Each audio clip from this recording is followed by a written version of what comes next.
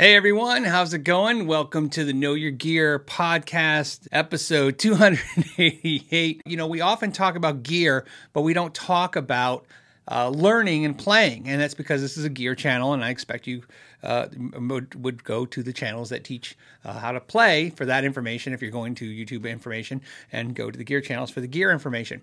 But the question came up was, what online YouTuber do I recommend? And I've told this in the past. I like Robert Baker. I like Tyler Larson. I'm friends with those people.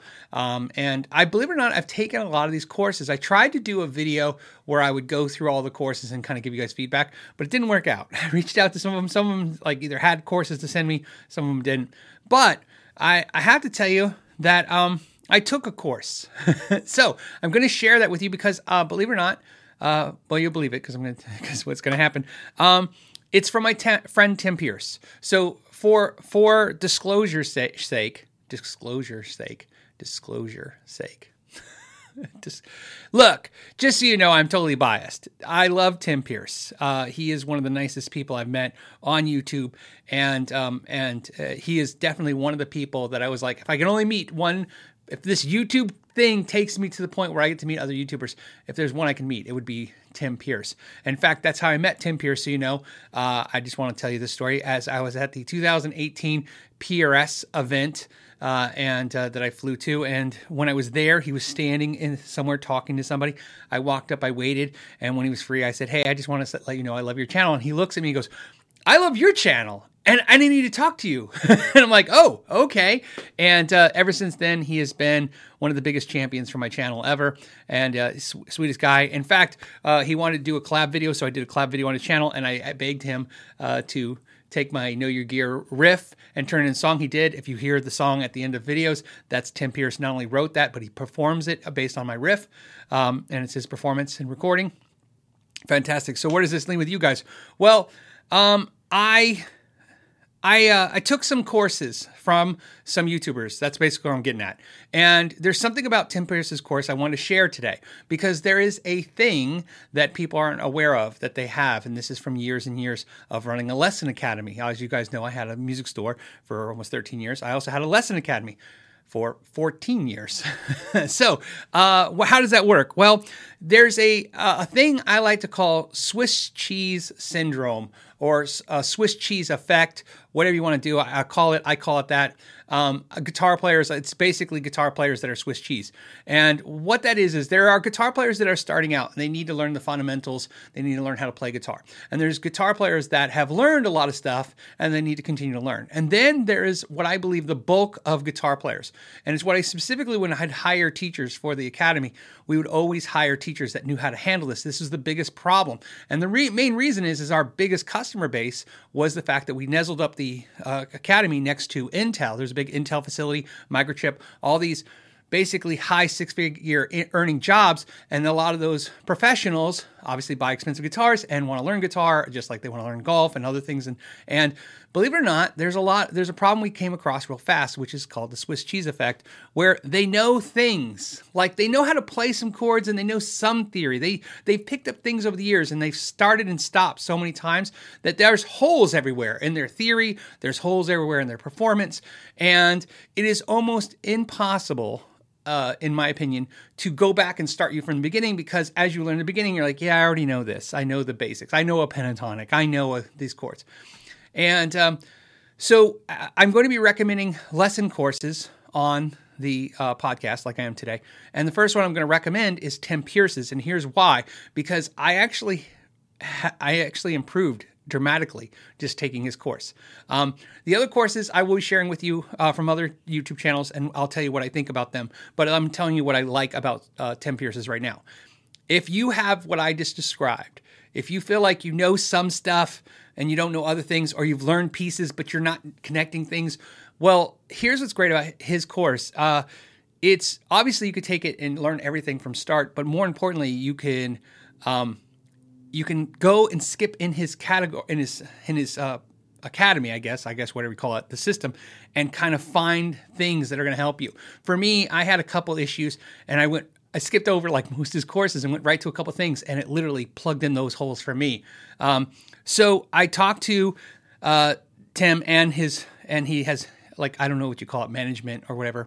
I'll put a link down below. They're going to give you guys 30% off if you do that. Now, I know you guys hear that stuff all the time, but this is something I asked for because I said, hey, I'm going to be suggesting your lesson course.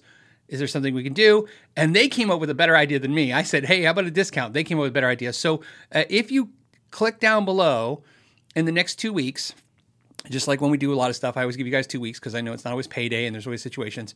If you click the course, you'll get 30% off, which basically takes like a big chunk of the lesson course. It makes it more affordable for the year. But more importantly, you don't have to do anything, and I don't have to do anything. If you click and buy that lesson course on my code, the Phil30 code, Tim and I are going to do a special lesson just for you guys, a live interactive lesson. And they said they'll track all that. They'll do everything. You guys will be notified in his system. So you don't have to do anything. So, and I don't know what that's going to be, but it's going to be me and him, and just like a live QA kind of thing. He does live QAs with his students monthly and sometimes weekly. And I guess it's just for you guys. It'll be just us talking about everything. So that's what I thought it'd be cool. So it's a collab. It's a collaboration. So if you guys are so interested, I will be doing a video of it specifically as well. But again, I want to give you guys the heads up. And I want to talk about that Swiss cheese thing because that really leaned into that question, which is it's okay to have holes everywhere. And sometimes you don't need to learn new things. Sometimes you need to refine what you learned already. And that's what happened with me. There was a bunch of stuff I knew, but I didn't think about how I could just change the feel and how I played it. And it dramatically kind of gave me new licks, new tricks, and I didn't have to learn anything new. So there you go on that. I'm super excited about that. So I wanted to share that with you because it's anytime I can work with Tim Pierce, I'm always happy, and so this will be fun. And I'm excited for doing a collab hangout live thing for whoever signs up. All right, so there you go. Let's should we do some questions? We'll do some questions. Let's do some questions, then we'll talk about the Phoenix Guitar Show and what I bought and what it was like. Let's go to... Okay, Christian says, hey, Phil, I enjoyed your video of the installation of the Duesenberg tremolo, but what about Duesenberg guitars? Have you tried them when you were in Germany? Greetings from Berlin. I did not try them when I was in Germany. I did try them, however, at the NAMM show a couple of times. I even highlighted them in my How Do You Say video, How Do You Say Duesenberg?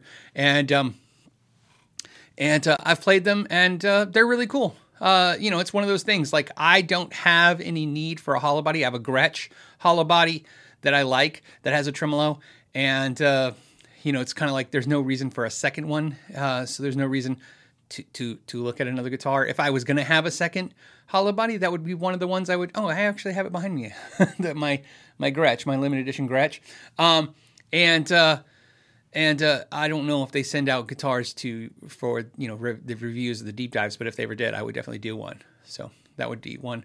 I'm really, really interested in getting more guitars that are just not the same guitars you see on every channel all the time. I'm really trying to looking for a differentiator I'm getting kind of burnt out on, I'm the 50th person to do the same video as everybody else. It's really kind of wearing on me, and so emotionally wearing on me. So it's what's killing it. Sometimes I'm sitting here trying to make a video, and to be honest with you, all I'm thinking about is how you don't want to watch it and I don't want to make it, and that's just not a great feeling. So I'm trying to look out for stuff like that. So thank you so much, Christian, for bringing that up, because it was one of those brands where it's like, yeah, maybe them, maybe somebody different and unique. So there you go. Thank you for talking about it and put it back on my radar. Let's see. Another early question I saw was... Alexander wants to know, Phil, do you have a favorite graphic EQ pedal? Mine is the Boss GE7. There's no reason for that. I could say that the MXR is better. I could say a lot of pedals are better. I just like it. It's tried, it's true, it's easy, and I bought it for probably $50-$60 somewhere, used a long time ago, and it's been working ever since. And then he says, also, any intentions on making any early 60 single coil pickups in the future? Thanks. The only single coil pickups I make are the Copperheads, which are a replica basically of a late 60s single coil with a twist, obviously a massive twist. And so not really, no intentions to do that. You'll see why, unfortunately. You'll see very soon when all the projects all kind of hit like dominoes, you'll see what I've been up to for the last 2 years. Some of this stuff has been 2 years in the making. What's coming out, and it's going to be a lot. And so you'll see why I'm not adding anything to the current projects I'm doing with pickups and stuff. Okay.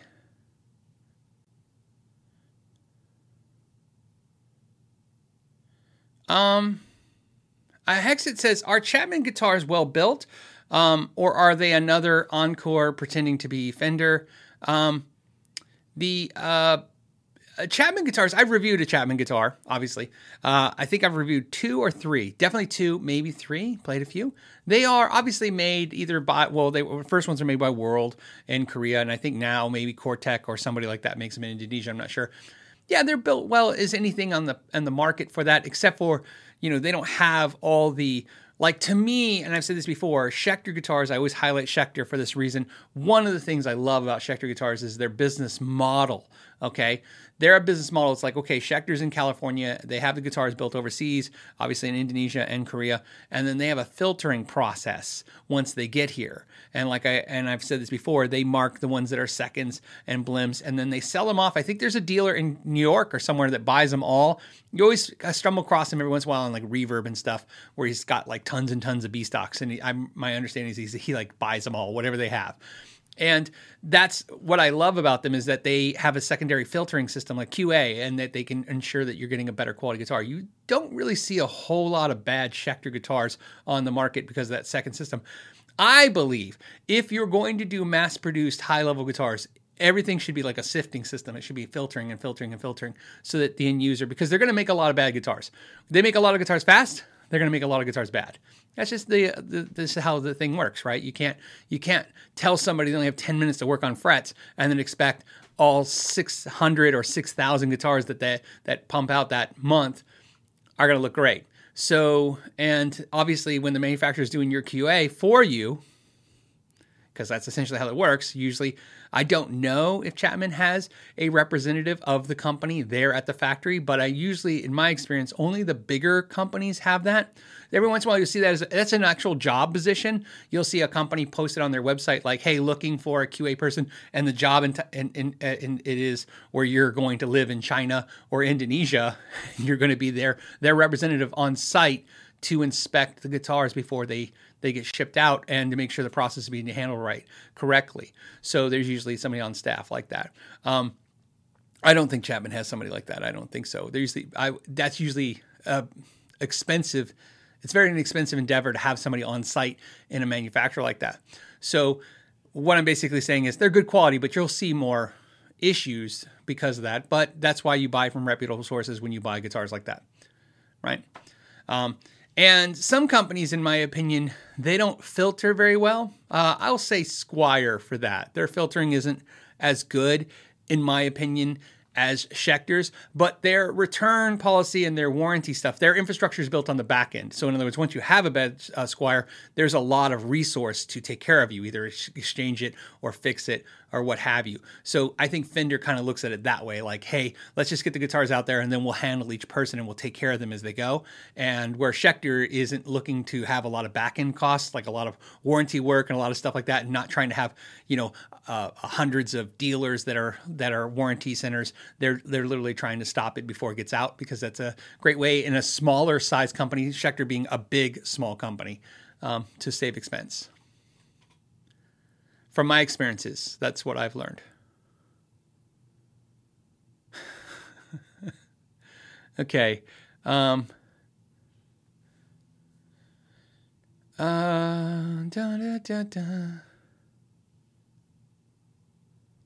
Okay, I'm looking at your guys' comments, looking at your stuff. What are you guys talking about? I have no idea.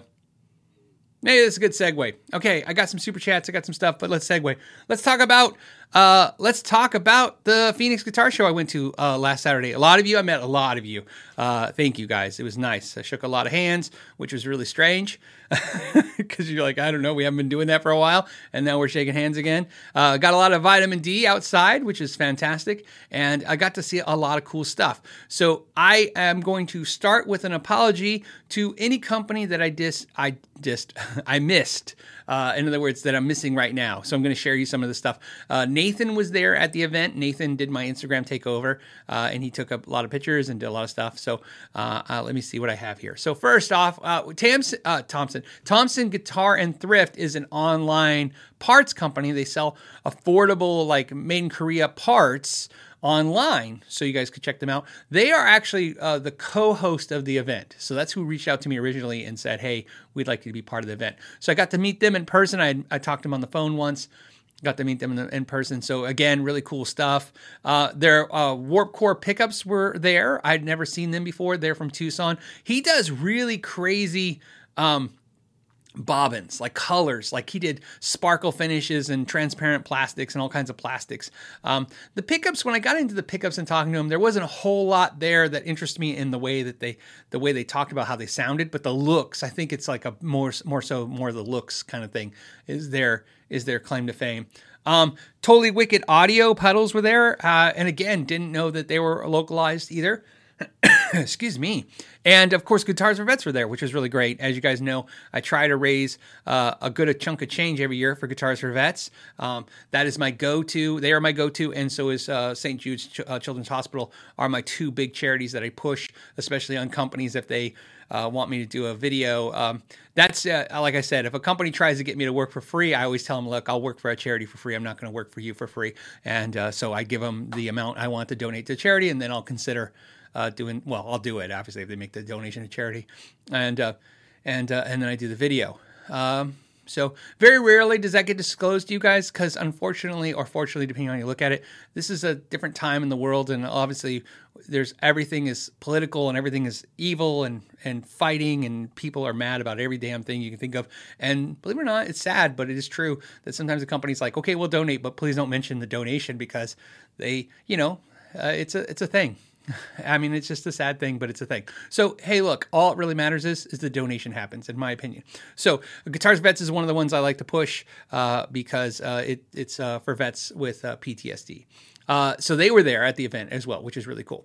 And then also there was, I'm going to do this one last. There was Henny Guitars. I'd never heard of them. And Muse Guitars. Again, local if you're in the area. Pedally was there. If you guys usually see Pedally, they hang out on the channel. They usually kind of supporting the channel. Something really cool. They I thought were killing it the most. They were selling the most stuff. Had a huge selection of pedals there. And they also have a huge online presence. There was a Belsonic Guitars. Now, Belsonic Guitars, that was probably going to be the guitar I was going to buy if I was going to buy a guitar at the show. Let me go back here. And they had some for sale, but the ones that seemed like it was just the luck of the draw. Everyone I looked at, I go, oh, that's the one to buy. I'd pick it up. That was the one that wasn't for sale. Maybe that was the demo or somebody else's. But the ones that were for sale were cool, but not really the ones I was looking at. And what's great about Belsonic Guitars, other than they're local in the Arizona area, is the builder was really cool. The guitars were very cool. Had a very Fano kind of vibe, that kind of relic kind of thing, kind of, different. Maybe a little Reverend meets Fano kind of vibe, which I was really digging. But man, it was great to see the prices. Prices are on average about $1,500, so half as much as what a Fano would cost you, basically, and definitely felt like quality to me. So really cool. So check those out, Belsonic. And then I held this off for not last, but because then there was Space Llama pickups. Now, why I wanted to say them last is because that's what I ended up buying. I bought a set of pickups. Hold on. I know. As you guys know, I'm a pickup junkie. And Space Llama is a husband-wife team. And just looking at this, these are a set of beautiful pickups. Let me share with you. And I'll be putting them in a guitar you're going to see soon. and there'll be a video about that. And I did buy these, so you know. And it was my privilege to meet the people at Space Llama and learn about how he winds his pickups and what he does. He's in Flagstaff, fantastic. And man, I just loved it. And I knew I was going to buy something that day, and I was hoping it was going to be something, you know, not a new guitar, because I was like, do I need a new guitar? The pickups worked out. Believe it or not, I was actually bought a set of pickups, and I was going to put them in one of my guitars, and then right then I go, you know, there's a guitar that these are perfect for, so I switched and got a different set of Space Llama pickups. So that was really cool.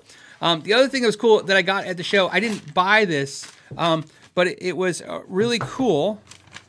Hold on. And, hold on. And what happened was the owner of Sound Sounds came up to me and met me and gave me a nice note, and we talked for a little while. Found out we actually kind of knew each other back when he ran Music Brokers and I had the shop. And this is a MK2 Tone Bender clone. And very cool pedals. So he makes these by hand in Arizona. And so you can check out Sound Sounds and Sound Sounds. See, I want to say Z Sounds because with the Z's, but it's with S's. Sound and then Sounds. And that was really cool. The pedal is fantastic if you're looking for a true tone bender kind of fuzz. Very, very realistic. And literally, these are made by hand by him. You know, this is definitely a one-man operation, cool kind of like thing that you don't get to see very often. And, you know, put together perfect. No BS, no nothing, just a quality components, and, you know, don't have to be flashy looking because it's just a cool fuzz pedal. So those are the two things I got.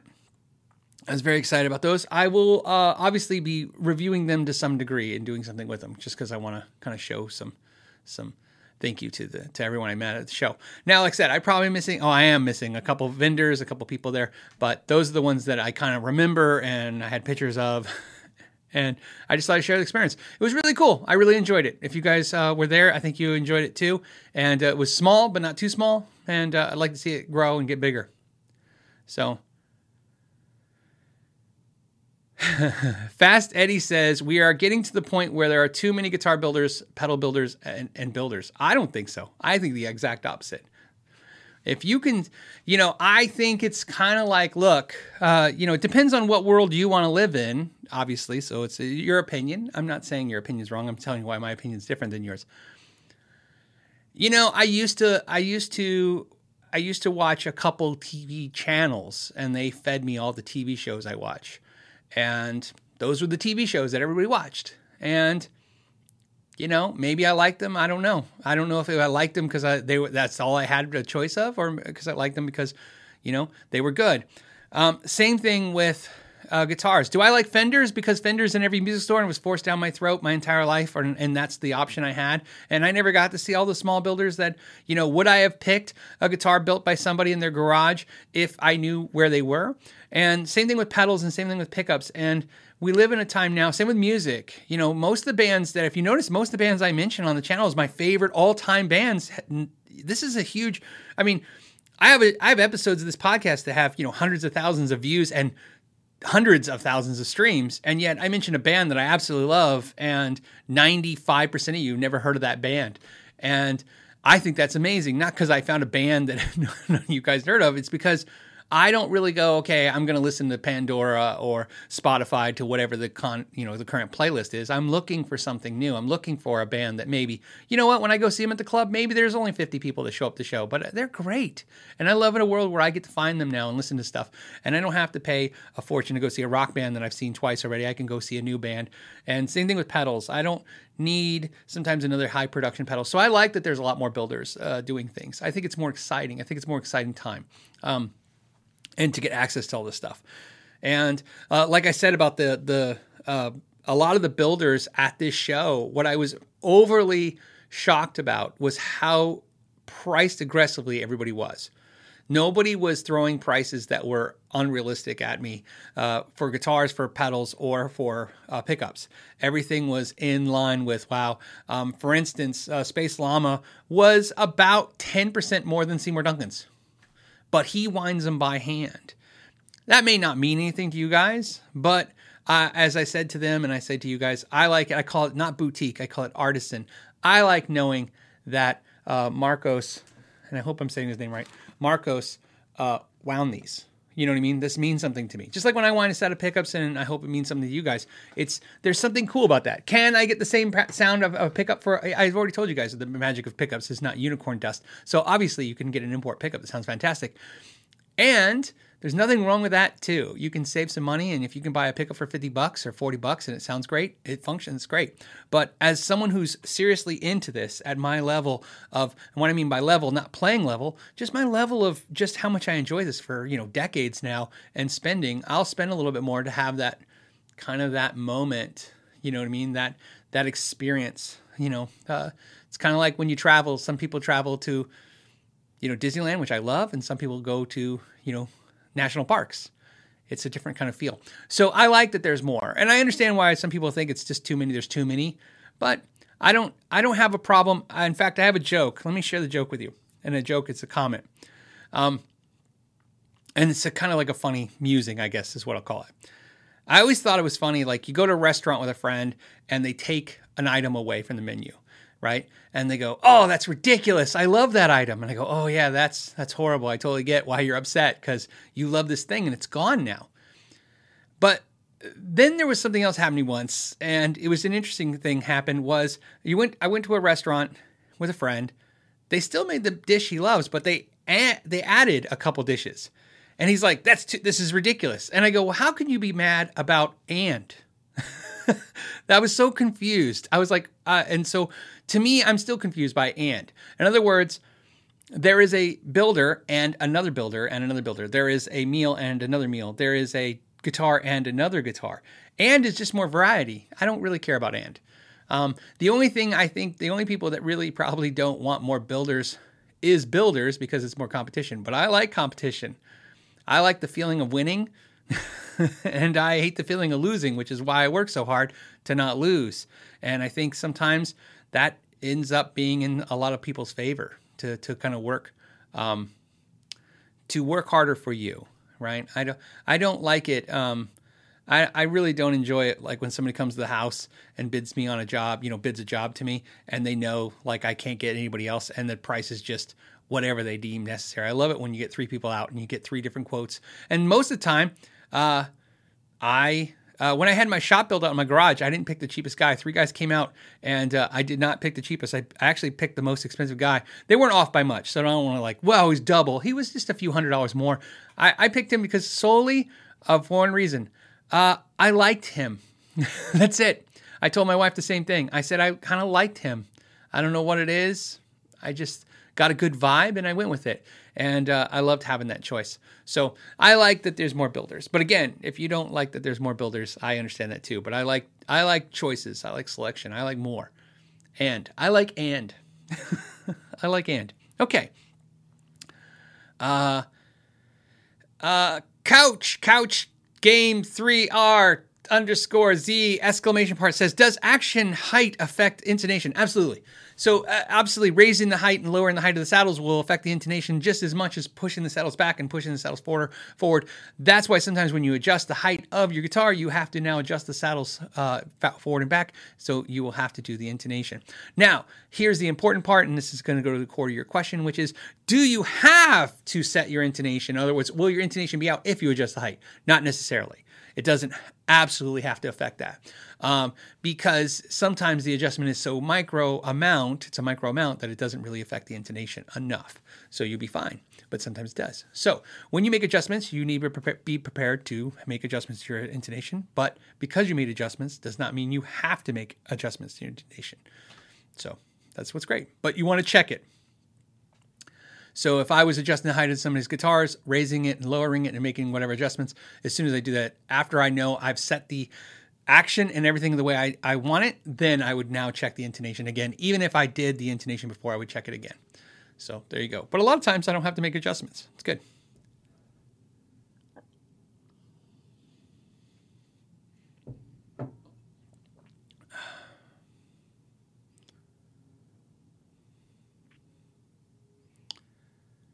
Oh, the Panda. Hey, the Panda says, will action on acoustic affect how bendable the strings feel? I think so. I mean, will it definitely do that? I don't think it will definitely do that, but I feel majority of the time, sure, of course. Same logic with the strings through body on an electric guitar, or where they wrap on the back of the stop tail, all kinds like that. Sure, that stuff affects how something feels, especially when you bend it. So yeah, I have a little more trouble bending an acoustic with the action a little higher, the tension a little stronger coming over the break angle, so to speak, of the saddle. But again, it's a would everyone notice it? No, but I mean, yeah, if you notice it, I don't think you're crazy. I've noticed it too. So, okay.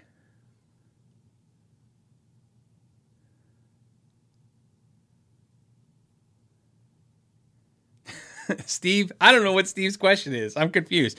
It says, Steve says, notice Phil didn't say he loves state parks. Is that because all of that guitar wood just dying before they can become awesome guitars? Okay, he's going for the joke. I was going to say, I do love state parks. In fact, I have one of the, if you're a veteran, I don't know if you know this, but if you go to a state park and show on mine, it's on my driver's license, right? That's how it's done here. It says you're a veteran. And you show them proof that you're a veteran, they give you a state parks card. And you get in for free to every state park across the country. I don't know if you know that. Currently, the way it works, though, is it's good for the year. So I think, like, if you did it, obviously November, you're only good to the end of this year. And they punch, or maybe it's 12 months. I have to look at my card. I don't have my wallet on me. But I know they punch a hole in it. Maybe it's good for a consecutive year or consecutive 12 months. I don't remember, but I know they're going to go to a lifetime one for veterans. So I just thought it was a good time to share that. I didn't know that, by the way, when I was at a state park in Utah. My father-in-law and I are veterans, and when we were in the car with the family and stuff, the girl just happened to ask us, the ranger just happened to say, hey, are you veterans? Because he had his Air Force veteran, retired Air Force hat on. And she's like, are you guys veterans? And we're like, yeah. And we showed her, and she gave us these cards. So we got to go for free, which was pretty cool, man. That was, it's a cool thing. I thought it was cool. So, and now you have no excuse to not check out a state park. So, and national parks. Somebody's saying state or national parks. I don't know. All parks, state and national, all those parks.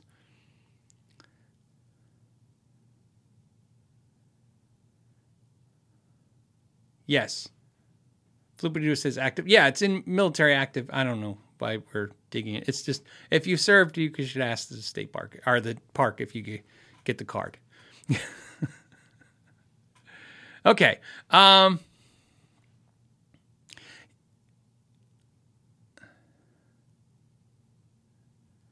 Okay.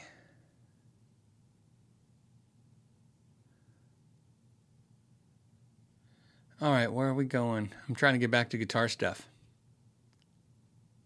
How are we doing?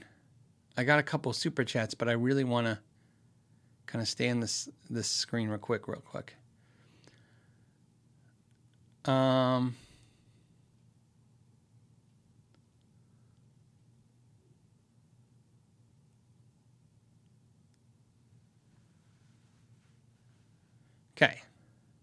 I have no idea. Steve says, help. My wife and I are arguing. What is the ratio for guitars per square meter at home? Okay, Steve, I think I know where you're going with this. I don't know. I don't. I never thought about that. Like, how many guitars should you have in your house based on your house's size? I can tell you right. This week was massive. Getting rid of guitars and amps. We got rid of a lot of guitars and amps. We still have a few more to go for sure. I say few, but the pile's pretty big.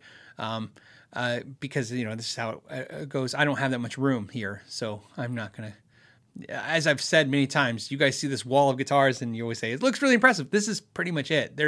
I have a storage area, closet storage area with guitars in there as well. That's why sometimes the stuff rotates out. And then of course I have a few in my bedroom, but I try to keep it reasonable for me. I don't know what that means, considering I have these guitars coming in that sometimes are just here for the channel, so they're just here.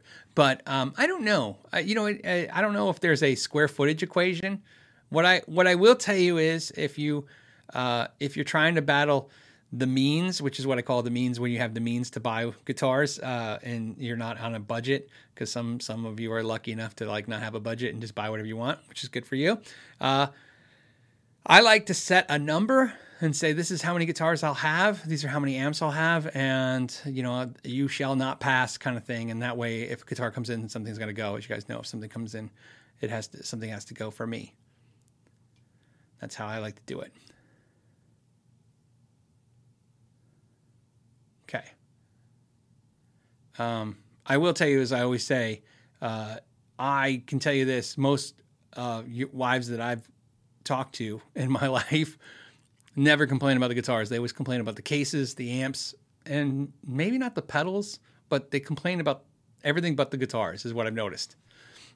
So that's why I don't have that many cases. I try to ditch cases. I always made a joke. Actually, it's kind of funny. I always make the joke because it's true that, if you see a DiMarzio strap lock on a guitar, that means that guitar is staying, right? It's not going to go. It's not likely to go anywhere, and doesn't mean some do have Dunlop strap locks, but most have the DiMarzio clip lock, and but I can tell you for a fact that the guitars that I think are really going to stay don't have cases anymore. Get rid of the cases because I don't need them. I have one or two guitars that if I go play anywhere, I take those two guitars I like to abuse, the guitars I like to abuse, and the rest are just played here. And so if I don't have a case for it anymore, it's a surefire bet that I'm keeping it because I have no way to transport it. And then PJ says, how long to try and bond with a guitar before you move on? That's different for everybody. Obviously, if you have a return policy that you're worried about, that's one factor. But for me, I don't think about it in time of days or weeks or months. I think it is hours on play. So try to think of it like a pilot, right? How many hours in the air, not how many years on the job. I like that kind of way of thinking. So to me, it would be like 100 hours on the guitar is a reasonable amount. 50 hours on the guitar. That's let me put it this way. Just think of it of a guitar you like and think how many hours you put on that guitar.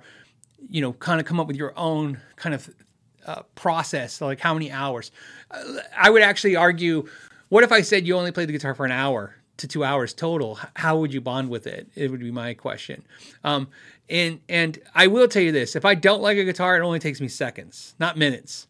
I can tell you all the time, if anyone who's worked in retail guitars knows this to be a fact, which is you could watch customers, guitar players, pick up a guitar and they would pick it up and immediately put it back. Like immediate, right? It took no time. They didn't go, maybe, No, it was like, and they didn't realize it. And if you saw a guitar player where all of a sudden, not just they were sitting there playing the guitar, but they were holding on to it and they were just keeping it for a period of time, that usually meant they were kind of like the guitar. So I find that to know I don't like a guitar doesn't take me very long. I know right away, I don't like this guitar. Done. Right? Because that's instantaneous in what I don't like. The neck doesn't feel right. The weight of the guitar isn't right for me. It's poking me somewhere on my hand or my arm. There's something about the bridge. There's something I don't like, and that is going to be hard to get around, right? Because that usually means I got to modify it or get used to it, and I probably don't want to do either one of those things if I'm not really loving the guitar. So when I know I don't like a guitar, that's fast. To know I like a guitar, that's not fast, believe it or not, because it takes a little while to figure out what is it about this guitar that's unique. What does it feel good? What does it do for me? I have a guitar that's kind of funny. That let me see if I can look at one and think of one that sticks out of my head. I think it's the Nags. Recently it's been the Nags. The Nags neck is a little chunky, but it's a little different chunky than let's say a Gibson 59. And at first I instantaneously I didn't hate it. I just felt it was different. But after a couple hours playing on it, I just really liked it. It just really felt really good. And but it took me a little bit of time to get used to like what I liked about it. But the sound of the guitar is so good that it's one of those guitars like I'm just afraid not to have it now, because if I want to plug into an amp, it's going to sound fantastic. So bond with it for set a set amount of time and say, okay, I'm going to play it. And that actually helps you as also with the whole, if you have a guitar that maybe you're worried that has to return, like in other words, you have a 30-day window to return. Don't think about how many days you have the guitar. Think how many hours you put on it, right? So you guys know, when I review guitars, there's a certain amount of hours that I put on a guitar before I do the review. I've said this before. I thought about sharing this. I just don't know who would be interested in it. I have an Excel spreadsheet on every guitar that I've reviewed, and there's a checklist of things that I do to the guitar to make sure that I do. And when I'm editing the video, I make sure I go back over the list and go, okay, did I talk about that? Did I talk about this? There's key things, like not just specifications, like it had, wood body or something like that. Just there's specification checklist. There's performance checklist to make sure, even when I demo the playing, some of the playing actually is more about making sure something got covered. Like, for instance, was there one bend? Did I bend the guitar once so you could see how it bent, the note bend sounded, and felt? Did I play a full chord? Did I play a power chord? Did I, there's a checklist. Did I play distortion? Did I play clean? Did I roll clean back to distortion, right? So I have a list of things I try to achieve in every video, but not so much when I'm filming, but just achieve those things before, so that I feel like I can give you guys a realistic expectation of what you might get. Because like I said, my end goal always is that it's your money's important. And even if a company sends out a guitar, which I've said to many companies many times, especially with affiliate links. And by the way, the companies are starting to listen. Some of the companies are really started listening to the fact that before, when they would see something I would critique as a negative, not all companies, some companies are still horrible, but some companies are seeing it when I say, look, I can do a video about this product, and you can see on the affiliate links now that they sold 50 of them. But I can see 2 weeks later that 25 of them got returned. So who did that help? It didn't help you guys, because now you got 25 return guitars at your retailers. That's not your goal either. That it's not about trying to pitch somebody an idea so that they buy it. We're not infomercials, we're reviews. So the review is to help somebody maybe make an educated guess about, is this the right thing for them? And so I'm actually trying to kind of check mark a couple things that I go, oh man, if they're really into this or they really hate this, I need to point out that it has that problem, because I think it's gonna end in a return. So there you go. Clyde says, hey, Phil, how can you tell if a guitar is good if it's not set up? That's a great question, and it's actually hard for me to answer. Answer is I have the same problem. Sometimes you pick up a guitar and the action feels horrible, and especially if it's not just bad action, sometimes it's just not set up the way you like it. Maybe it doesn't have the same gauge of strings or the type of strings. Maybe those strings are corroded and dead. So it's basically all you can do is pay attention to everything else. That's what I would recommend. So listen to it, the pickups, how do they sound? Feel it, touch it to see, again, like I said, is it comfortable on the forearm? Is it comfortable in your hand? Is the neck profile comfortable? In other words, if you can nail everything else, like, okay, everything else is right, the action's the only thing wrong, then let's go ahead and assume that we can probably get the action set up on this guitar. And that's what happens sometimes when you do all that and you get the action set up and it's perfect, or you do all that and the action isn't you can't get it the way you want it, and it's horrible, and it has to go. But that's what I usually focus on. The things that I can tell, and I try not to guess. Like, I think this, a lot of players will look at the thing and go, I could definitely get the action lower. You can look at that for sure, but look at all the other things, because those are the things you know for sure. I want to know for sure what it is that I'm looking at. So hold on. All right.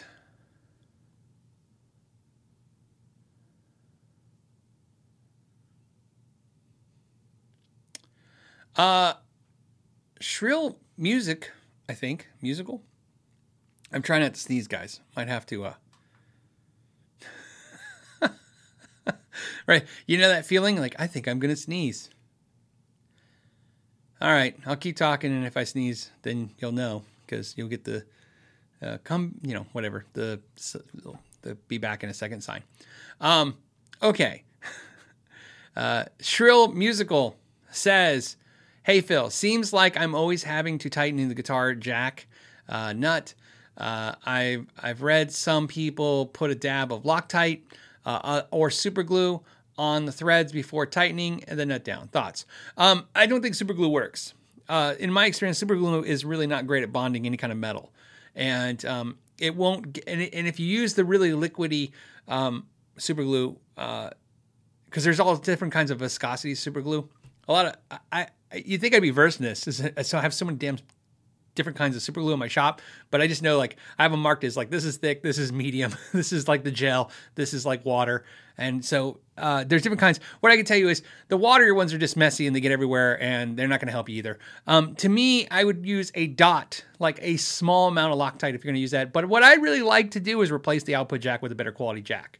I find that if you use a quality brand Switchcraft style output jack, a quality pure tone jack, a jack that has more steel in it, so when it threads, it tight. See, my problem is you think the vibration's what's making it come loose. Is what's really making it come loose is as you tighten it, it's so poorly made that it kind of like the metal's so soft that it just smushes and then kind of just comes undone. So I like a better jack.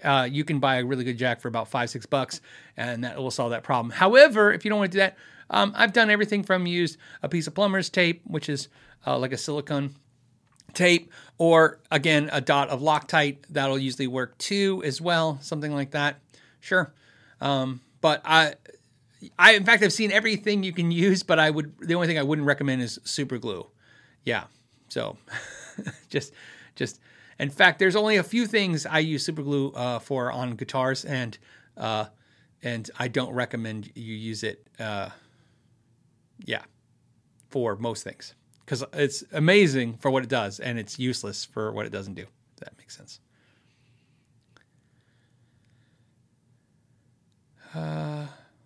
Okay, maybe we should do some super chats. How are we doing? Oh, we're doing good. And I'm still going to sneeze, I can tell.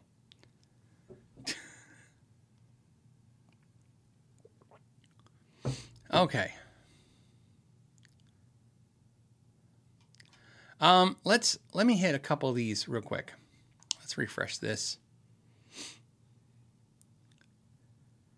And there's, okay, Hector. No, is that right? Yeah, Hector. Hector says, is it in poor taste to buy and return guitars within 30 days repeatedly? My stores always have the same models to try out, and I'm not bonding with them. Okay, is it in poor taste? No. I've told you before. Let me just say, as someone who sold, millions of dollars worth of guitars to people, and it's not. It sounds like a brag. It's not. Just to give you the volume, right? That's a lot of handshakes because I sold them one by one to person after person over years. I mean, it was 10, 12 years, 13 years. No, I would never like go, oh man, this guy's just constantly buying and returning stuff. Look, you want the right thing for the customer. Is there a point where a customer's returning like too many things? Yeah, I think even like companies like Walmart have okay, no more, knock it off kind of policy. But I don't think anyone should be in fear of that. I think that really what it is this. There's a way to work with business. I'll give you an example. Let me give you an example that just happened to me. Last Friday's show, I told you I had 2 Supersonics right here, and the first one had a defective switch. The second one had a gap in the spacing between the baffle and the chassis, and of course the tone was darker and the amp was not as loud. I said to you guys I was going to keep the top one, which is what I resolved to do. After the show, I went to buy the switch, which was $7 and plus whatever shipping is, and it was out of stock, and I couldn't find it in stock. So I did not want to basically have this amp and not have the switch working and not know when this part's coming in. So I sent a message to the Sweetwater guys, my sales engineer, and said, hey, I'm actually not going to keep either one, but please, when they both show up, just return that onto a Sweetwater gift card. Obviously, I'll find some use for it. So, do you have to do that? No. I'm just telling you what I did. Why did I do that? Same reason you're worried about what you're worried about. Is I kind of feel like, okay, I got an amp. That's not my fault that it was defective. They replaced it. Second one's defective. Still not my fault. None of this is my fault. Sweetwater's taking really good care of me. And because they were taking really good care of me and they made everything effortless, I kind of feel like, well, I don't want to... I know me. If I get my refund and my $1,300 back, I'll just go buy something somewhere else. And I was like, you know what? I'll lock it down with them. I'll spend it with them. And I felt like that was a good it made me feel better about the situation. And there's probably going to be an amp I want, probably a Supersonic. I'm probably just going to wait. I don't know. But my point, what's my point? My point is same with you. If you're worried that a retailer is having a problem with you returning too many guitars, I would tell you, look, if you're talking about a major retailer like the Sweetwater guys or AMS or whatever, you're probably gonna have to return a lot before it's a problem, is my guess. As long as you're not just, actually, you know what? I don't want to put anything in your head that shouldn't be there. You're the customer. The customer should be right. And the saying, what's the saying? The customer's always right. I heard another saying that I like better, which is the customer is not always right, but the customer is always the customer. I like that one better for some reason. And my point is, I wouldn't worry about it. The fact that you're paying $5 to ask me this question publicly means that you're probably in tune with someone who is out of control. And so that would lead me to believe you're not out of control. Out of control would mean be like, just constantly buying and returning gear. That seems really nasty to do to a company if you have no intention of keeping anything. But it's okay if you get something you don't like it. You got to understand, that is the business model that they chose to be in. I have said this before, okay, as a retailer. As someone who, I did not want to be an online retailer. That's not why I opened a music store. I opened a music store the same reason I'm hanging out with you guys live and why I do videos is I want to hang out with guitar nerds. I want to talk about guitars. I want to have a great experience with other guitar players. And that did not translate to me to, I want to be in a warehouse all day, either supervising or shipping boxes all day because people are buying online. That is not what I'm into, okay? So I chose not to have an online entity, and therefore, when the YouTube thing kind of took over, and it doesn't help the store unless I become an online entity. That's not what I want to do. If they want to be an online entity, returns are part of the game. You would be really shocked at what I perceive the return rates at Sweetwater and Reverb are because, as I told you, I have affiliate links, and those are in the tunes of millions of dollars, by the way, as well. When you see millions of dollars transact each year in these links where I see what you guys are buying. Now, when I say I don't see you guys. I just see the items you buy and the amounts, because obviously they pay me a percentage on those things. But I also see the returns because they take the money back or they don't pay it out to me if it's returned. So there's a large part. When you see a dividend for $2,000 and you're like, woohoo, $2,000, woo doo. And then all of a sudden it's like $1,400. You're like, wow, that was $600 of returns. I don't mean $600 of items returns. We're talking about 1%. Okay. So I get 1%. That was $600. That was 1% of what was sold. So you can see how much stuff had to come back. So returns are just part of the business, and they should have their big boy pants on and understand that. I don't think you should worry about it too much. But I don't also want to condone the fact that I think everybody should just be buying stuff and just, with no intention, buying it, but with no intention to buy it and return it. That's not what I'm talking about. I'm talking about if you bought it with the intent to buy, but you don't love it, then you don't love it. Return it. Trust me, if they can't make money doing it, they will change their return policies. That would be my guess. John, thank you for the super sticker. I appreciate that, man. Ad10 says, hey, Phil, what features draw your eye when you see the styles of a guitar? I hope you have an awesome day. Thank you so much, Ad10. I hope you have an awesome day as well. What styles and features do draw me to the guitar? It's interesting. I'm really drawn to paint. I suffer for the same old dude sickness that most old dudes suffer from. I couldn't have it when I was a kid, so now I'm going to have it when I'm old thing, which is a lot of us. And when I was a kid, it was not fancy woods that I couldn't afford. It was fancy paint jobs. When I was looking at guitars, when I first started getting guitars, it was always funny to me, like a guitar with Ibanez or another brand, the headstock would be black and the body would be a color.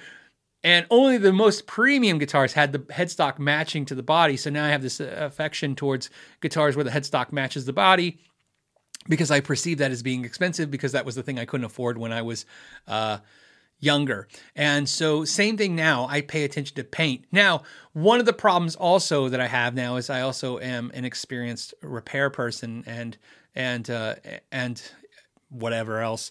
And so the point is now I'm also drawn to things that I know are expensive to do. Like for instance, that paint job on that the paint job on that Nags drew my eyes immediately. That's why I bought it, because looking at that, I immediately knew that wasn't easy to do. And same with the crackle finish on that Kiesel, getting the crackle finish. That's a dual color crackle, purple and pink. And when I saw they were doing that, that was pretty unique. You know, we had seen a lot of faded crackles, but you didn't see the dual colors in the crackle. It's not as common that you see that. And so that drew me to that as well, because again, I know that's expensive to do. And for those that always want to say, I could do it for $20 in my backyard, then I'm always like, that's awesome. But I'm talking about companies, and companies charge for that. So as that's what draws my eyes, is like cool paint jobs, cool things like that, cool finishes and stuff. So it's also probably because most everything else I can do. Like if you wanted me to build your guitar from scratch right now, I can build your guitar from scratch. I just can't finish it. I can't put a finish on it. I don't do any paint. I don't do any finish work. I'm not a finisher. I never put any work into doing that stuff. So that's also another reason why I appreciate it. It's because I can't do it, or I don't do it. Probably both. DWC says, hey Phil, I bought a Fender Road-Worn Strat with a 7 1/4 neck. Yeah, it's wide. Okay. Can't get the action down. Yep. Where it is on my 9.5. Yep. And I thought it was high at 4 64ths. Is this to be expected? Yes. That's why I don't like the Road-Worns. It's why I have a stupid custom shop Strat, because I think the Road-Worns are just as good, but I don't want the 7 1/4 inch radius. Here's what I can tell you about 7 1/4 inch radius necks. When they're right, when the fretboard is right, when everything is magically lines up, and it's the best piece of wood you've ever seen, and everything, and the fretwork is perfect, and everything lines up, they play like butter. They are amazing. Some of the best playing necks I've ever played.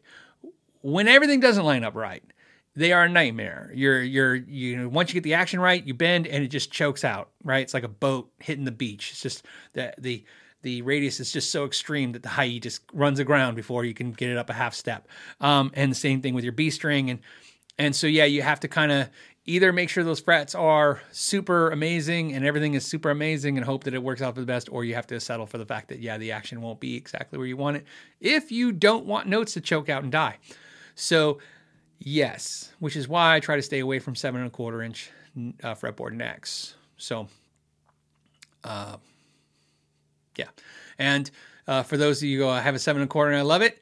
Yeah, but it's also a playing style that affects that. It's also the way you do stuff, and that helps. You know what I mean? For me, I do a lot of bends, and bends are not the best thing to do on necks like that. Especially the way I do it. I'm an extreme bender. I don't bend very light. It's one of the techniques I don't like that I do. I try to calm down. Right. It's when I do a bend, I love the guitar players that just have this subtle, soft bend. And me, it's always like, Brow! It's just like, I'm just going, it's just like, I'm going for it. And, I don't know. It's in my technique. It's just there. It's part of my guitar DNA. Sarang, what's up? He says, hey, Phil, just came by to say Baba Booey. We'll catch this episode on Saturday morning. As always, thanks for the weekly serving of awesomeness. No problem, man. Enjoy your cup of coffee. I'm sure you're going to be drinking coffee or tea while listening and watching to this. So thank you. Jeff, looking to get back into guitar, but I have to be budget conscious and looking at a Gamma 25 amp, but I am torn as to what electric guitar to get. I don't know. You didn't say what kind of budget you're looking for in a guitar. I'm going to say if you're looking at $300, first of all, never forget used, right? That's one thing that all of us YouTube channels sometimes forget. Used. It always comes in the comments, don't forget used. I'm like, oh yeah, used, right? Because you're always just thinking about, what brands are good or what products are good. Used always saves the best money. Get yourself a used Squire, get yourself a used Epiphone, something like that, some legitimate branded guitar, but used. You'll find fantastic deals on all that stuff. I really like the ERT guitars, as I've said many times. I've talked about them many, many times, and I like them. I will tell you that if it helps my, not next review, but the guitar that arrived yesterday for the second half of the video, as you guys saw, some of you guys may have seen, if you watched it, I did a video where I did the gear exchange for Sweetwater, and then I sold some pedals, and I took that money, and I bought something. The guitar I bought it for review. I thought, okay, that's the best thing to do with some pedals, because as you guys know, it's like companies send stuff out. Companies sent me those pedals. I thought, let's sell those pedals, take that money, and put it into another review. That's what we do here, is talk about the gear. The review I did, the guitar, some of you guys might know what it is. I put a little teaser what it might be on that video if you paid attention. But the guitar I picked is a guitar that's been on my radar since the beginning of this year. I think it's one of the, I don't know. See, this is where I'm scared because I just said, I think it's one of the best things, but I haven't unboxed it yet. So I don't even know. I have to unbox it and do the video. And I think it's one of the best buys I've seen for $299. So we will see. So I'll let you know. So if you're in the budget for a $300 guitar, I have high hopes for this guitar because, man, if it's anything close to what I expect, I think it's going to be a fantastic $300 guitar. Like really blow your mind $300 guitar. Justin says, is a review of the Overdrive Special on the radar? So believe it or not, I'm sure you're talking about Amplified Nation. I did the Overdrive Reverb amp, and Taylor Cox at Amplified Nation. That video and the podcast did really well. I was very shocked about that. So, very rarely am I so overly shocked about a performance of a video. That video is like 130,000 views, 120,000 views. I think the podcast did 30, 40,000 views. Way more than I'd hope for, considering it's a $4,000 amp. I was like, no, I don't know how many people are in the market for a $4,000 amp. And I really, really, really, really like that amp a lot. Taylor reached out to me and said, hey, thanks for everything same with him. He's like, all that stuff did way better than he thought. Apparently you guys, apparently there's a bunch of you out there that have some dough, man. Cause I guess he alluded that a lot of the viewers bought amps. So good on you guys for having the monies.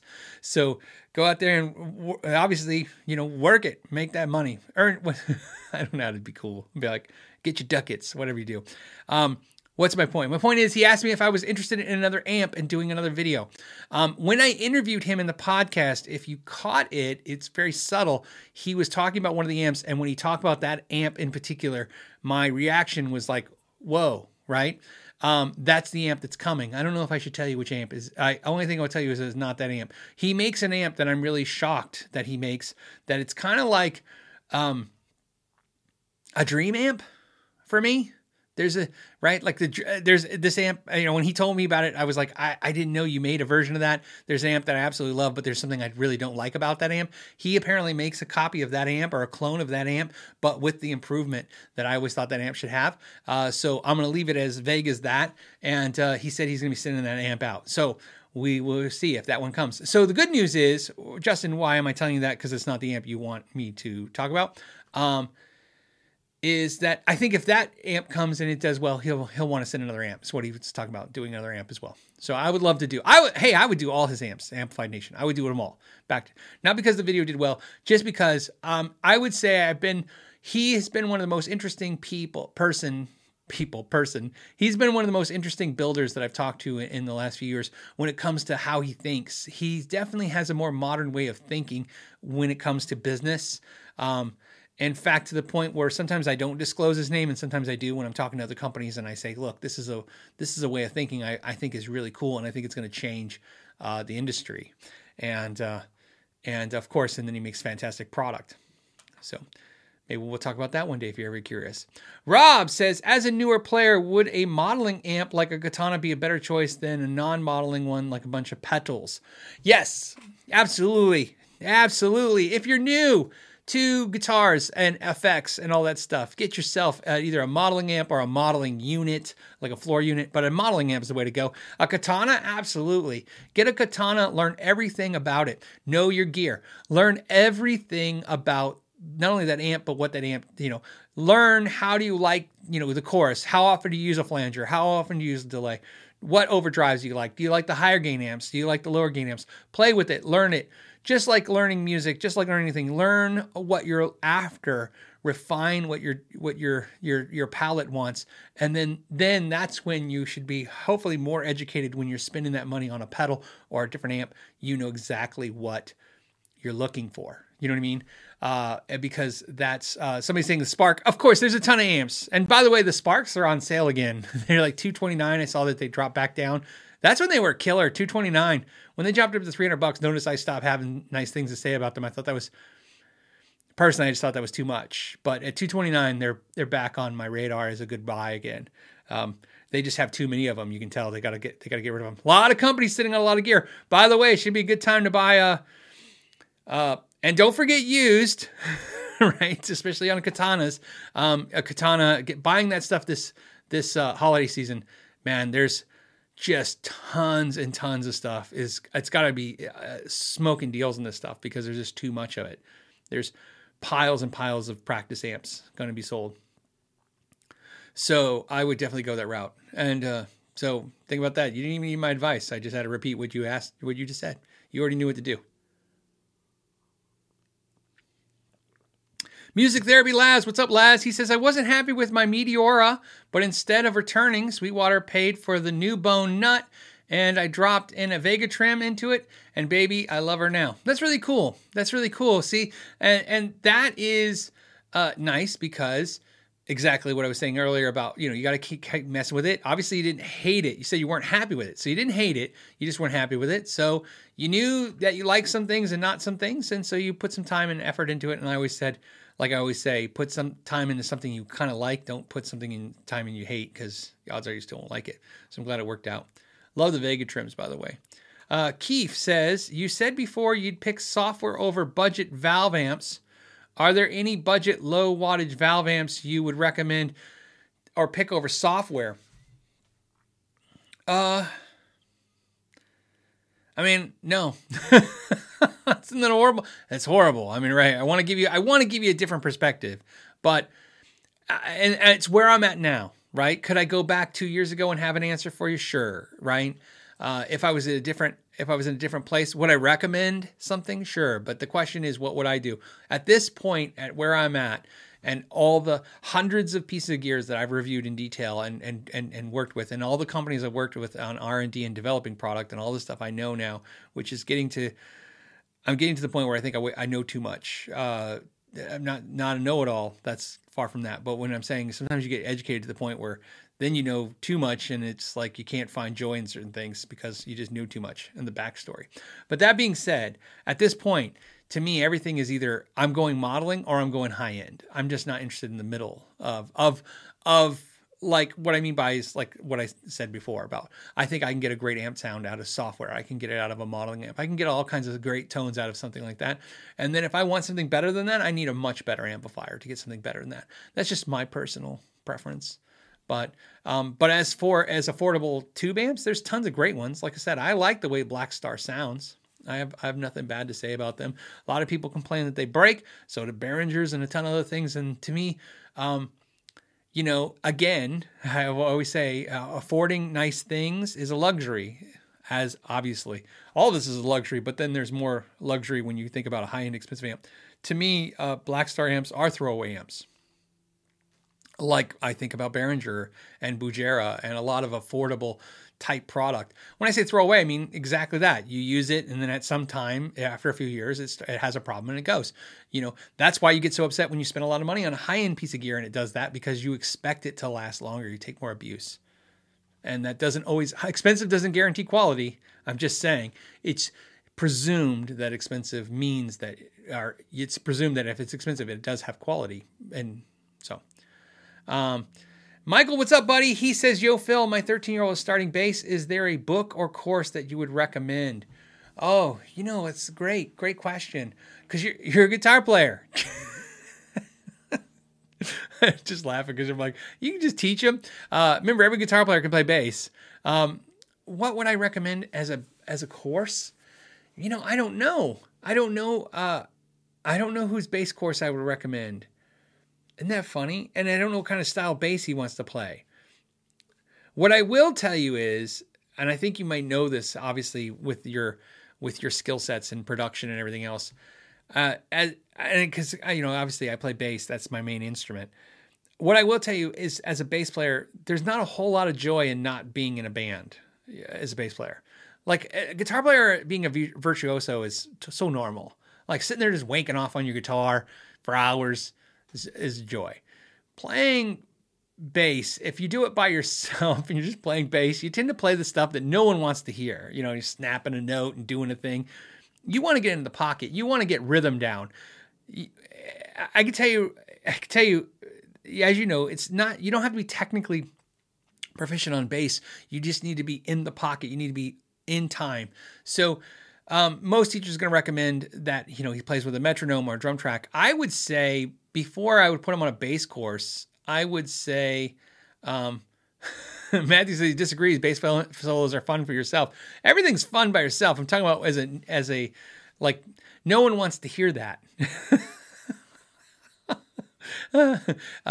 Just the bass player, and then the other bass players want to hear that. So like I said, I would definitely get him playing music as fast as possible when it comes to bass, especially at 13. Get him playing because there's almost no point to learn bass if you're not going to work with other musicians.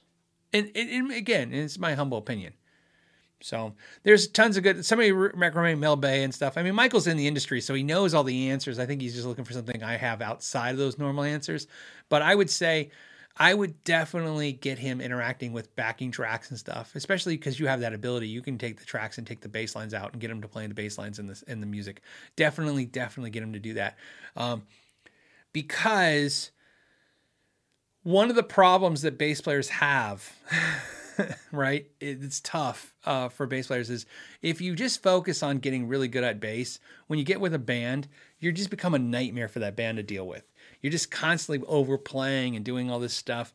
When I usually jam with other bands, that's one of the things, that's one of the perks, I always know if I did the good, like if I play with like Larry Mitchell or anybody like that, I always know I did a good job if they go, Phil X, when I jam with Phil X, I always know I did a good job if they go, oh, you should have cut loose more. And I'm like, I did a good job.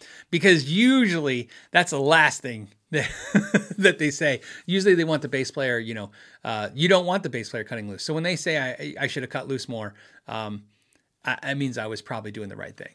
Because I like to just play in the pocket. And then, if I'm lucky, I get to cut loose. Yeah, a lot of people are talking about backing tracks and stuff. Yep, just play bass. You definitely have to play music. Oh, also teach them the Beatles as fast as you can. Make sure that's definitely one of the first. Think about this. To this day, there's probably no better understanding of melody and rhythm when it comes to bass than Paul McCartney. Isn't that funny? There's always going to be somebody who disagrees with everything, right? So I can't say that's like the end all be all, but I can tell you as a fan of so many bass players, everyone from Marcus Miller is like one of my favorites of all time. Michelle Andeo-Cello, of course, is like one of my favorites of all time. But as a fundamental learning something, oh man, Paul McCartney, the Beatles, this is fantastic. Plus, you know what it is? That's great. Another piece of advice, especially if you're a young player learning bass, one of the downfalls of bass is that unlike guitar, when you learn a song on guitar and you go and show your mom when you're 13, you go, hey, listen to this. And your mom goes, oh, I know that song. Thank you. When you're a bass player, you go and play the song and they go, what's that? You go, this is the song. And you're like, they don't know. You play Beatles on the bass, they know it's Beatles because the melody's in there. Gas Addict says, ahoy, Phil. Ahoy. Have you seen the new Sweetwater exclusive Squires yet? I have not. I got their Modern Telly in Army Green. Oh, yeah, that's my color. Any reviews coming for them? And do you think it's crazy to spend $500 on a Squire now? I do think it's crazy that Squires are $500 now. It is absolutely crazy, but unfortunately, it is what it is. And in my opinion, the Squires are better than most of the Fenders now in quality, what I've seen. And so the sad thing is I'm recommending Squires over Fenders for the first time ever in my life, doing it over and over again. It's just sad, but it's true. When I recommend something, especially not here on the channel, right, in personal reference, like somebody's like, hey, Phil, I know, what should get my kid, or what should I be looking at for a good guitar? I used to always, if you go back, this is 288 episodes. If you go back 100 episodes, 200 episodes ago, you'd see me say Mexican Strat, Mexican Strat, Mexican Telly, Mexican Strat, or an Epiphone, right? Those are like, oh yeah, if you can't go wrong with Mexican Strat, I mean, you just can't go wrong. Now I find myself saying Squire. Get a midline Squire, mid-tier Squire, and fantastic guitar. And I'm nervous of the Mexican Strat. And here's why I'm nervous. Here's why I'm nervous when I recommend something to someone personally, in person. It's my personality, but what happens is somebody goes, "Oh, I bought that guitar you recommended." I go, "Cool," and they go, "Oh, it's horrible fret sprout. It doesn't play great." I'm like, "Well, bring it over and I'll set it up." And then next thing I know, I'm setting up a guitar for free, and I had nothing to do with. So it gets, like, "Oh, I'll make sure it's right." I'm sorry, I gave you bad advice. So when I recommend guitars, I'm recommending guitars I think out there, they're just going to tell me later, like, "Good choice. It sounded great." So I think Squier is doing better than Fender now. That's just how I feel. Okay. The Slick Nick says, "Phil, I love the show. Thank you. I got a Jim Jr. in trade and the knife edges are ruined. What trim replacement do you recommend?" I think that one, because even though it's like an Ibanez bridge, I think it's spaced like a Floyd Rose. It's not like their normal low pro bridge, if I'm not mistaken. Again, I'm going to do this off memory. So you might want to go with an actual Floyd Rose type bridge. It would be better than trying to buy another lower grade Ibanez type tremolo. But that's something that you can easily verify with the spacing. You definitely want to make sure the spacing is correct. So make sure you measure the posts correctly, because you do not want to drill, plug. I don't know why I said core. Drill and plug those posts and then have to re-drill posts. That's a nightmare for a project like that. You just want to find something that fits right in there. You can replace the posts out very, very simply. And that's what I recommend. And you can find a lot of great bridges. Me personally, this is where the internet will go crazy. I'm just going to recommend the Floyd Rose 1000, the Korean-made Floyd Rose for that. I think it's going to be fine. A lot of players are going to tell you no. It's fine. It's fine. Is it the best bridge I've ever seen? No, but I've had problems with them. 1 in 100. So, I mean, usually when people talk about the fact, same thing, problem with knife edges getting damaged and stuff. I mean, you got to put a lot of abuse on the lower tier Floyd Roses like the 1000 before I've seen a problem with it. I prefer, Goto bridge. I prefer the German-made Schaller bridges. I prefer them. That's up to you if you want to spend that kind of money. The problem is now you're talking about $200-$300 at least for the bridge. So, okay, how are we doing? I think is it time? Is it time to tell the story? Let's do one more super chat. This is from Curtis. Says, "Any idea how long the Ernie Ball Music Man's trademark patent on their 4-on-2 headstock will last?" I think it's a trademark. I think if it's a trademark, it's essentially going to last a very, very long time. What's trademarks, like 50 years? Or didn't something happen with Disney where the trademarks got extended? Patent would be different. It's much shorter. For instance, like the Floyd Rose patent's already expired, so there's no patent on a Floyd Rose bridge. So I would imagine they did not patent that. They trademarked that as a look 4 and then on 2. That would be my guess, because that's how I would imagine if I was going to trademark or patent something, because I have a couple of trademarks and one patent. If I was going to do that, that's how I would go. I would think it would be a trademark, so that's how I would approach that. So it's probably a trademark on the look. So long time. I don't know. Anyone can Google it? What's a trademark last? 50 years? It's not indefinite. I don't think so. But it's much longer than a patent, for sure.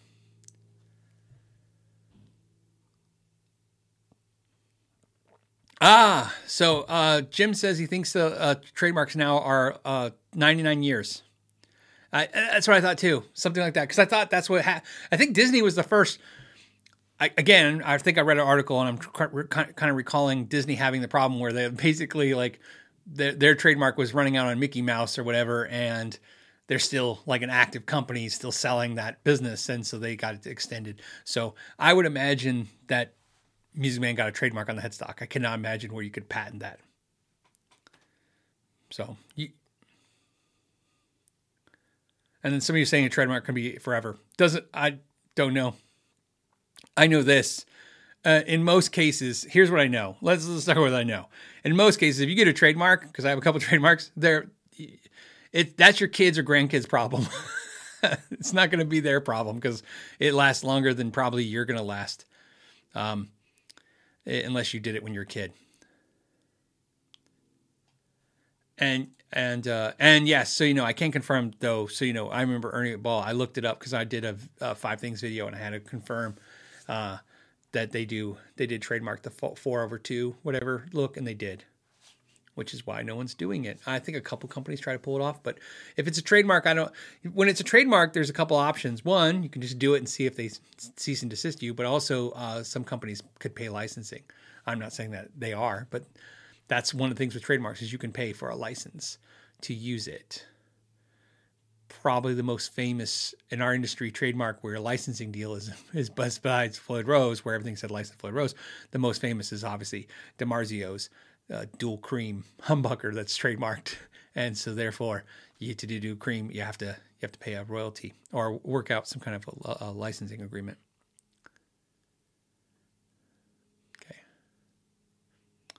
Yeah, so a lot of you guys are saying that trademarks persist as long as the user is using them. That's the one thing, like I said, as I know, is that trademarks are not something you have to worry about as much as patents. Patents do have a set time, and it's different. Okay. Okay. Let's share a fun story. Let's do that. And we don't call the show yet, but we'll share the story. So I told you a story, and then I told my patrons, as I do live things with them sometimes, I told them like more of the story, and then they loved it, and they were like, "You got to share this." And I was like, "Oh, all right." So I got to share this because I didn't know how or what I should do when it comes to certain things that happen behind the scenes. Like, is it something I should share with the internet? Right. And so they said it's a good idea. So I'm going to do that. Let's see if I got it right here. Okay. A few episodes ago, I was telling you guys a story. The story was that when I was in Germany at SpiritCon, which is Hughes and Kettner's event, I was there with a bunch of YouTube channels. And I told you a brief story that said that they came and said, we wanted to do a photo of everyone.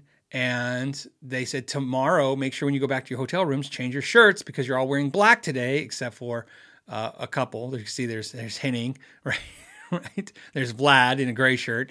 And there's obviously all of us were wearing black. Now, the story I told you was, and then we all said we didn't have any other colors back in our hotel room because all of us bought only black shirts. And so they took the picture outside. There goes the two pictures. The first picture being this one where if we stood in front of that black background, we'd look like floating heads. So we did it outside. Well, that's not the entire story that happened there. And the story is so levels of crazy that I just want to share it with you now. So, because I think it's crazy. So what happened the next day is not that we took that picture in front of that inflatable Hughes and Kettner amp. What happened was Hughes and Kettner had hired a photography company to come out, right? And they had created a backdrop, and the backdrop was the Last Supper. So there was this long table, okay? And those of you who have seen The Last Supper, the picture of The Last Supper, then you know what I'm talking about. If you haven't, you can Google it. It's The Last Supper. And so it's a big long table and it had food. This long table had all the stuff on it, plus some food and wine cups and Hughes and Kettner beer bottles that were beers because they had their own beer. And they had us all reenact The Last Supper and Steve Stein was Jesus in this picture. And so he sat there. And we were all like scratching our heads going, what are they doing? Like we were all in denial, like, what's going on? And they're like, yeah, well, you stand there and Steve is going to sit there. And in front of Steve was the Spirit floor pedal amp, right? Because this is the market. This is where they were going to like put ads in guitar magazines or stuff with this. Okay. I'm not making this up. And we were like, okay. Now you have to understand, we're not rock stars. We're dudes on YouTube. Okay. Maybe it doesn't seem this way to you. I'm sure it does. Like I'm just a guy and I had a cell phone. I made some videos and you guys watched them and now I have a camera and we talk on it. Like, that's it. There's no, like, I'm touring around the world. Like, I don't know what a press shoot is. I don't know what a photo shoot is. None of that stuff had ever happened ever.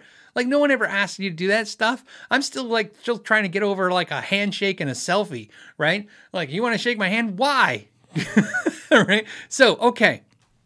So I didn't know what to do, so I had my hat and I tilted it like this, and I took my head, and this is how I am. So if you ever see that picture, I've never seen the actual picture, okay? And there's a reason why. But in the picture, I can tell you right now, all you'll see is this. And I'm not wearing a Know Your Gear shirt, so I just, like, I'm in the background. Because I did the picture, and right when they took it, I went, right with my head in my hat. So we're all in there, and there's Steve Stein, he's Jesus, and we're all, like, and they positioned us. So you know, just like the Last Supper, like, they had the picture, and they positioned us. So we do the picture.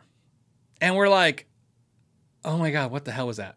Well, that wasn't the end of it. They go, okay, now for the next photo, right? And we're like, oh, okay.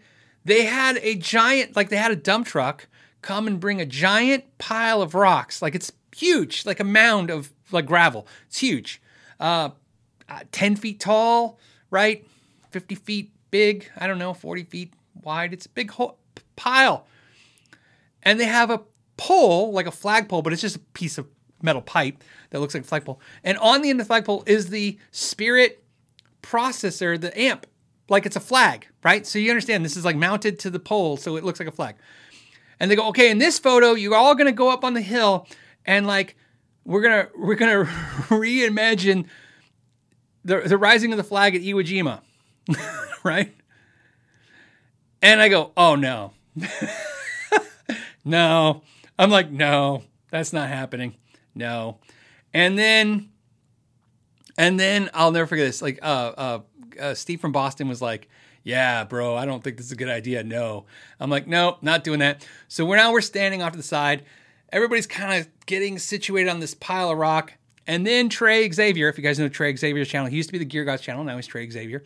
Trey Xavier goes, yeah, no, man, no. He just like, no. And I don't know if you know Trey, if you watch his channel, he's a very matter-of-fact person. He's actually the funniest person when you get to hang out with him because he's really funny by nature, but he's also very direct. And he goes, no way. He goes, I know no one said anything at the Play Authentic Gibson shoot video, but we got to say something now. I'm not doing this. We're not doing this. And so now like there's three of us, right? We're like, now we're not going up on the mountain, so to the hill, right? And the other YouTubers, you can see everybody's like half in, half out. We don't know what to do, right? Everybody's just like, because again, you don't know what to do. This is what famous people do. Like, we're not famous, but you know, this is what they do. And I go, yeah, no way am I doing this. And they go, Phil, you have to get up on. I'm like, no. And I think they were trying to make Henning like lift a flag. Like that's the thing. I'm like, no. And they go, Phil, it'd be okay. And then I don't know who said it. I don't remember if it was the photographers or if it was one of the other YouTube channels. I don't know who said it, but somebody said, well, we just did the Last Supper, so we might as well do this. And I said, yeah, look, half the world probably doesn't believe in Jesus, but everybody believes that World War II happened, right? So I'm not doing this. I said, look, I'm a veteran. I'm telling you right now, this is not going to go over well. We're not doing this. I'm not doing this. I just started walking away. And then Steve kind of went with me. Trey was already done. He was not doing this. We're like, no. So then we took this picture in front of the Houston Kid Ramp, which to my knowledge is the only picture that ever made it public. I never seen the Last Supper picture. I just know it exists. There is no picture of the rising at Iwo Jima. I think I didn't participate in it, but I think they actually took the mountain because I left. Like I said, I was like, I'm done. I'm out of here. I'm not doing this. This is crazy, right? And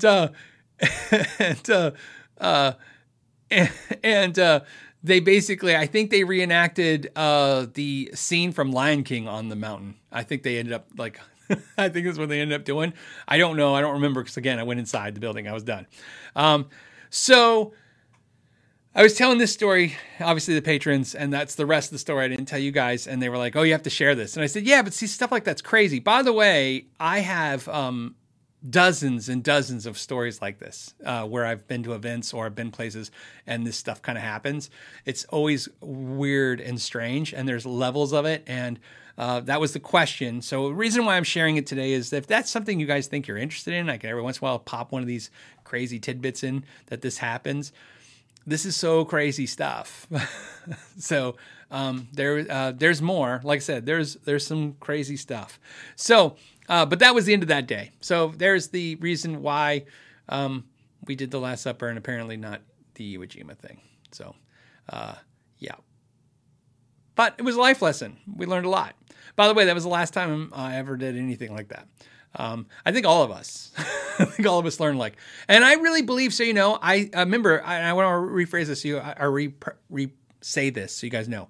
Hughes and Kettner had hired the photography company. It wasn't Hughes and Kettner asking us to do this. Hughes and Kettner had all this YouTube and some actual bona fide rock stars there too. Or, guitar rock stars. And they had us all there for the event. And then they hired a company to do photos. And that was what the photos they were doing. We're like, this is crazy. This is nuts. All right. So now I've shared that with you guys. All right. Now we can grow as people and move on. All right. Let's see if we can talk about some guitar stuff right before we go. Is there any last guitar comments or anything? Questions, thoughts on anything in the guitar world to talk about? Yeah. Declan's like, yeah, definitely want to hear more. There's more to that actually the next day.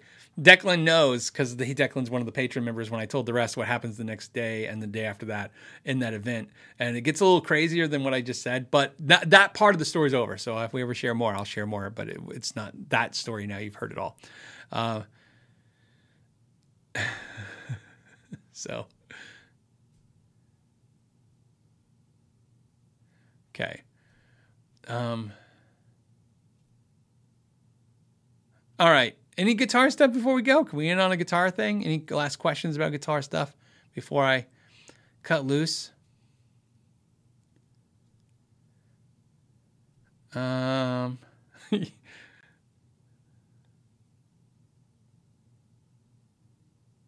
Okay.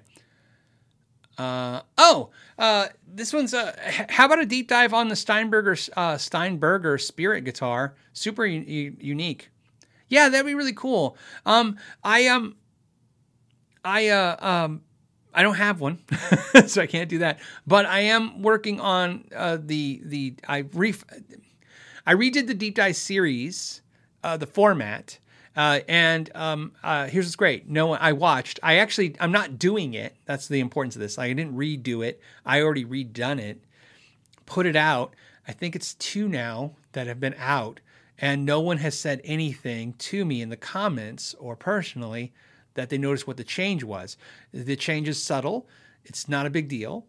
But to me it is, because to me it took the time that it takes to make that video. It cut it, not in half, but it cut it by about 30% of the time it takes, which is enabling me to make more of them.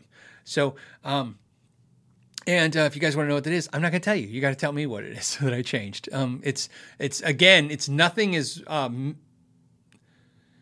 you're not missing anything. It's just, I kind of changed I don't know. Doesn't matter. I changed something, and for me, it was a lot of editing, but it didn't seem to matter when obviously I changed it, because no one said, hey, this is different now. They just said, everybody's like, to you guys, it's the same. So I would love to do stuff like that. I would like to do what I'm proposing to do now, since you're hanging out at the end, I'm assuming that you guys are the Die Hard Fun group. I'm changing, as you guys know, the second channel is something I'm working on. The goal is at some point, I've decided that at some point the main channel, this channel, will only do 2 types of videos. I will do I will do the podcast that you see now, the live QA interacting podcast about guitars, the industry, you name it, repair, and then guitar related content. Guitar being just guitar, so acoustic guitar, electric guitar, basses, guitar. So reviews on guitars, deep dives on guitars, repair videos, modding videos, everything when it comes with guitar, pedals, amps, and other. Right? Any other categories? Like maybe like like how I did the, what's the 55-point inspection video? Maybe not that. Maybe the taking the Sweetwater exam thing. That kind of content will go on the second channel. And why is that? It's because no reason. I just want to kind of hyper focus this more on a guitar only kind of thing. I'm not saying that's going to happen. That's what I've been thinking about doing. And then everything else will go on the secondary channel. And the main reason for that is that a lot of the content that I make that's not guitar, like when I talk about amps and when I talk about pedals and when I talk about other things that are not guitar-centric only, the views and the interactions go down. The views are not so much worried about the interaction. In other words, how much of you guys consume of it goes down. You guys, obviously less of you watch it, but less of you engage with it. So maybe that's more fun for the diehard viewers of the channel, and put that on the second channel and do that. The other reason we talked about doing that was, one thing that is really cool about the channel that I really like, but it's something that maybe we should address in the future, is the channel on average gets 1.5 million views per month, which is, so 16, 17 million views per year. Been doing that pretty steady. But when you look at the subscriber rates, my subscriber rate's really low, but what that really is because my subscriber view rate is very high. You hear it all the time from YouTubers, like, oh, only 20% of the people that watch my videos are subscribed. 80% of the people that watch my videos are subscribed, which is good, because that means that you guys like what I do, but it also means that I'm not making a lot of content that goes beyond the actual internal subscriber base. So something to think about. I'm not sure. This is one of those things where it's not so much my ideas, but I'm working with some people, and that this is the information they're giving me, like how we can improve things, make things better. So we'll see. Let me know what your thoughts. Okay. And on that note, John James says, where's the second channel? I'll put a link to the second channel when I index it, so you can get right to it. I should have done that already, but I didn't. See?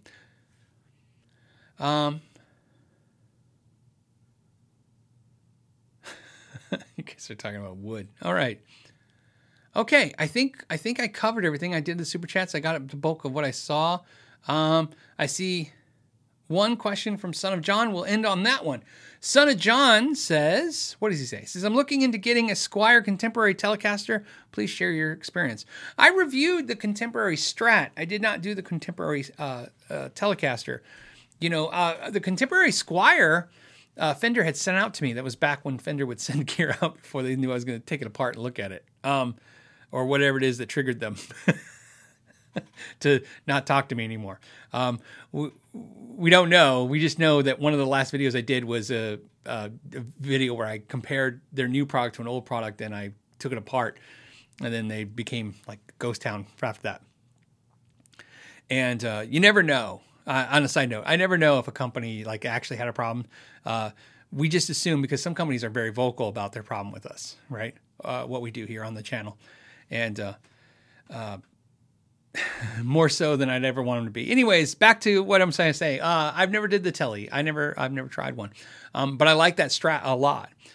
So I would say, and obviously I'll stick with what I said earlier about some of the Squier stuff being some of the best stuff Fender's put out in the last couple of years, for sure. So I feel pretty good. If you're, my experience is I don't have any with the Tele, but I do with the Strat. I really like it. I'm pretty sure the Contemporary is what Ron Thorne picked when I said when I did the video, what Squier would a master builder buy. I think that's the one he ended up liking too. I really like that series. I like the kind of modern meets the vintage kind of vibe that I think that has, some modernized features, but of course it's a classic guitar design. So very cool. Okay. And then, there will be a video tomorrow, but there won't be a live show tomorrow. So you guys know, obviously, and it's because I'm going, for my anniversary, I'm going to go to see Elton John. So thank you guys for doing the early show with me today. And, I had a lot of fun. I hope you guys had a lot of fun too. It was fun to share some stuff with you guys. And, as always, I want to thank you guys for hanging out today, and I hope you guys have a great weekend. Play some guitar. Please, if you get a chance, if you're so inclined, check out the Tim Pierce course, because like I said, it's really cool. And I'm trying to do some other stuff with that as well, but there'll be a lot of stuff with that. I'm really excited that they were able to give us something as a incentive for you guys to do it, a discount, and of course this collab, member only video. All right, guys, as always, thank you so much for your time. Till next Friday, the regular time, regular channel, regular everything. I will see you then. Until the next time, know your gear.